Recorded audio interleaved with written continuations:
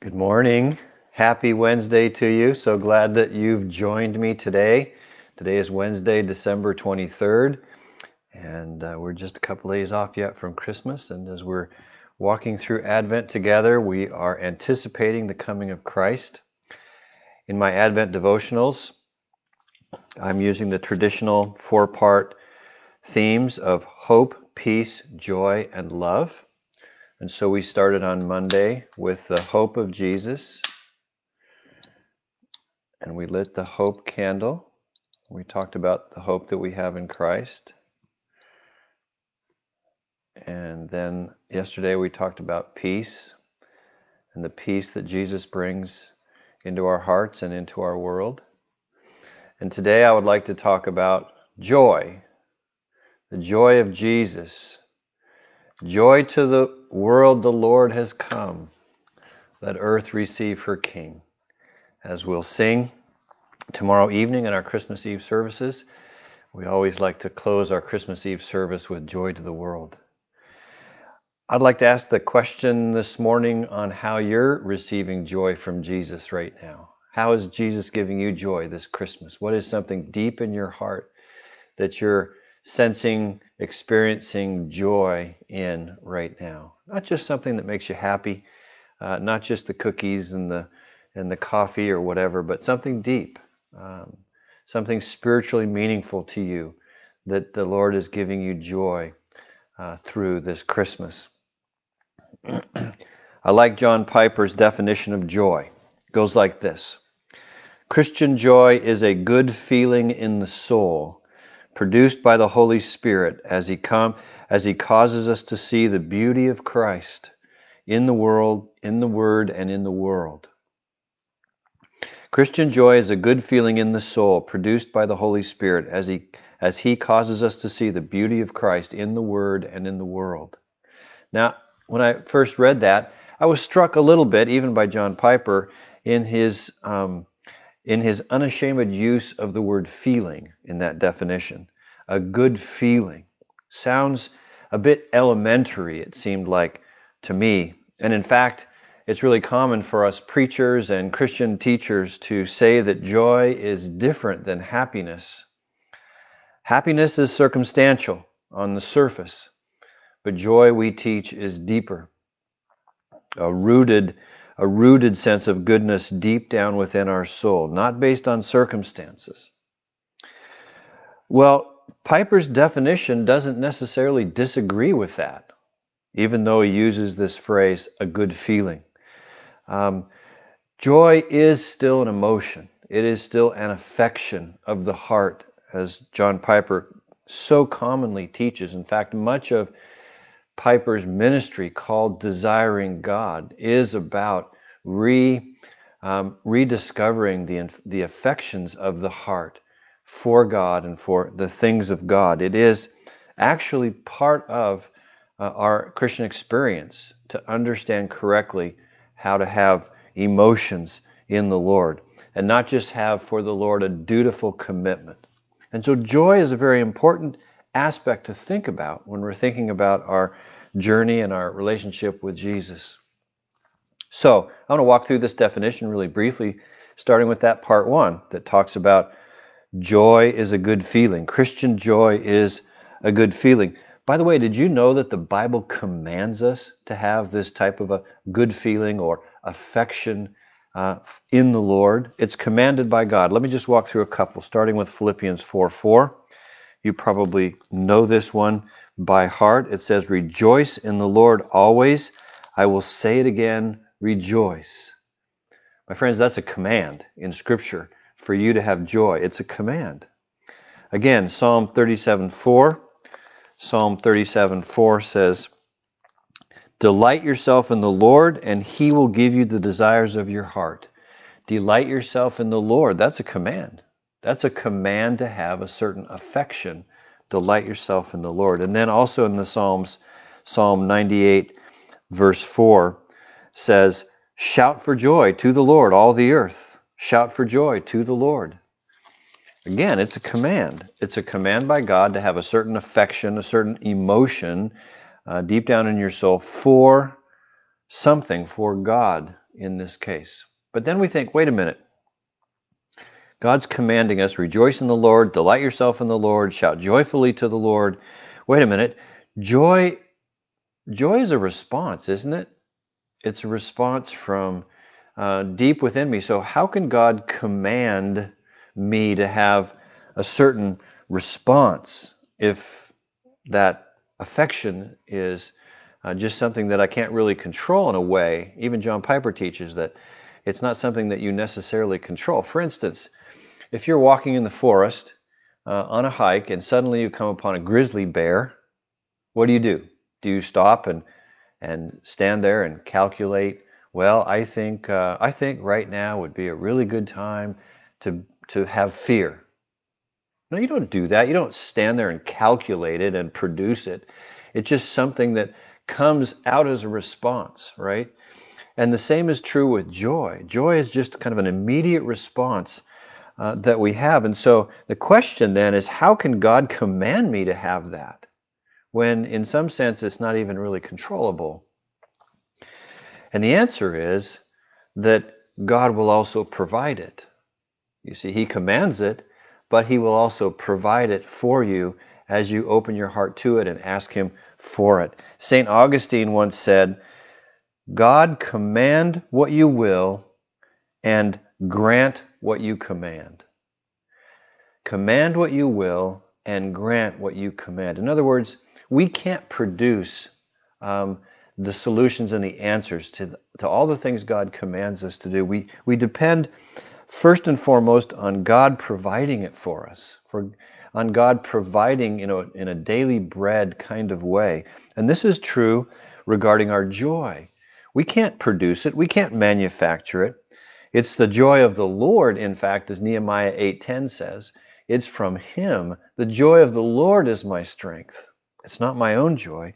It's from Him. And even as you know, when you get up every morning and you're tired and you wonder how you're going to have strength for the day, and that prayer falls upon your lips once again, Lord, help me. Lord, give me strength today. Lord, restore that joy within me. As you pray those kinds of things in the morning and He prepares you and gives you perseverance for the day, you realize again that these things are from the Lord, our strength, our joy, our perseverance.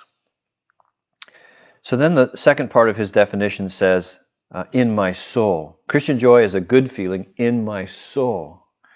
It's not necessarily in my body, right? Cookies make my body happy, right? Coffee in the morning makes my body happy. Warmth makes me happy. A hot shower makes me happy. Those things occur upon my body. But this is much deeper. This is in my inward spirit. Jesus gives me joy in my soul. Are you with me? It's much deeper. When I talk about Jesus being the joy in our Advent progression, it's that he's that joy that's deep, deep down inside of me, in my inward spirit. I like Isaiah 61:10 on this. If you're following along in your Bibles, turn to Isaiah 61:10. I really want you to see this. You might mark this in your Bible today. Isaiah 61:10. I'm just going to give you a second to turn there. Isaiah, Jeremiah, Lamentations. It's there in your Old Testament. Turn to the book of Isaiah 61:10. It says this, I delight greatly in the Lord, my soul rejoices in my God. You see it? My soul rejoices in my God, for He has clothed me with garments of salvation and arrayed me in a robe of righteousness, etc. My soul rejoices in God. Train your mind to understand that our deepest joy is deep down in our soul because of what Jesus has done for us, because of what the Lord has done for us. Don't be swayed by circumstances which are superficial, but understand that your joy is deep, deep, deep, way down there. In fact, that's what James is talking about in James chapter 1 when he says, consider it all joy, my brothers, whenever you face trials of many kinds. How can you have joy in the midst of trials? Because your joy is much deeper than the trials. The trials are surface. They're upon your body. they're in the physical, our joy is much deeper than that. Amen. It's in who we are as Christians, deep down in our soul, that will last forever. So, in my soul, that's the second part of his definition. And then third, produced by the Holy Spirit. I already said you can't produce joy on your own. You can't manufacture it. Where do you get it then? Well, you get it from the Holy Spirit. It's a fruit of the Holy Spirit, right? Galatians 5:22 and 23. But the fruit of the Spirit is love, joy, peace, patience, kindness, goodness, faithfulness, gentleness, and self-control. Against such things there is no law. Joy is part of that, right? And it's produced by the Holy Spirit. It's a fruit of the Holy Spirit. You don't pop fruit out of your life on your own. You don't make it up. You can't. You can't sustain joy. You can't manufacture it, only by God's Holy Spirit power. And then part 4 of his definition says, as he, that is the Holy Spirit, causes us to see the beauty of Christ. As the Holy Spirit causes us to see the beauty of Christ. As I said earlier, joy is a response to something. And so ultimate joy is a response to an ultimate something. And that ultimate something, of course, is Jesus. He is the ultimate. And so as we see Jesus more, as we understand his goodness more, then we'll have even greater and deeper joy. Now we see this operation of the Holy Spirit, of course, in John chapter 16. John chapter 16, verses 13 and 14, where the Holy Spirit shining the light of goodness upon Jesus. It says in verse 13, but when he, that is the Holy Spirit, the Spirit of truth, comes, he will guide you into all truth. He will not speak on his own. He will speak only what he hears, and he will tell you what is yet to come. Verse 14, he will bring glory to me. This is Jesus talking. He will bring glory to me by taking from what is mine and making it known to you. In other words, one of the Holy Spirit's primary job is to shine the light of truth upon what Jesus did and said and who he is. He's to glorify Christ. That's his main job. And so as he does that, as he shines our attention upon Jesus, it opens up the eyes of our heart to see the beauty and the importance and the goodness and the amazement of who Jesus is. And the more we see those things, the goodness, the importance, the beauty of Jesus, the more joy we're going to have. And where do we see that? We see it in his word, the Bible, and we see it in the world. The Bible is all about Jesus. The Bible is the story about the Messiah. From the beginning of Genesis all the way to the end of the book of Revelation, it's all about Christ, right? And then, so we see Jesus all throughout the Bible, and then we see Jesus in the world. We see Jesus' church, the body of Christ, as a corporate expression. We also see Jesus in the individual believers in Christ, expressing the love of Christ to the world. And so we see Jesus in the Bible, the Word, and in the world. And when we do, our joy just increases. And so right now at Christmas time, we're seeing Jesus come as the Savior in the manger, and we're looking forward to it. And so as we set our hearts and our minds on Jesus this week, our joy will increase. And that joy is deep in our soul. Christian joy is a good feeling in the soul, produced by the Holy Spirit as he causes us to see the beauty of Jesus in the Word and in the world. And I'm asking you, application-wise, I'm asking you this morning, how have you seen Jesus give you joy this week? Joy to the world. The Lord is come. Let earth receive her King. Let every heart prepare him room, and heaven and nature sing. And heaven and nature sing. And heaven and nature sing. Amen. I hope you have lots of merry to your Christmas today and this week as we look forward to the coming of Jesus in the manger. Let me pray. Heavenly Father, I thank you for joy in my heart, deep in my soul.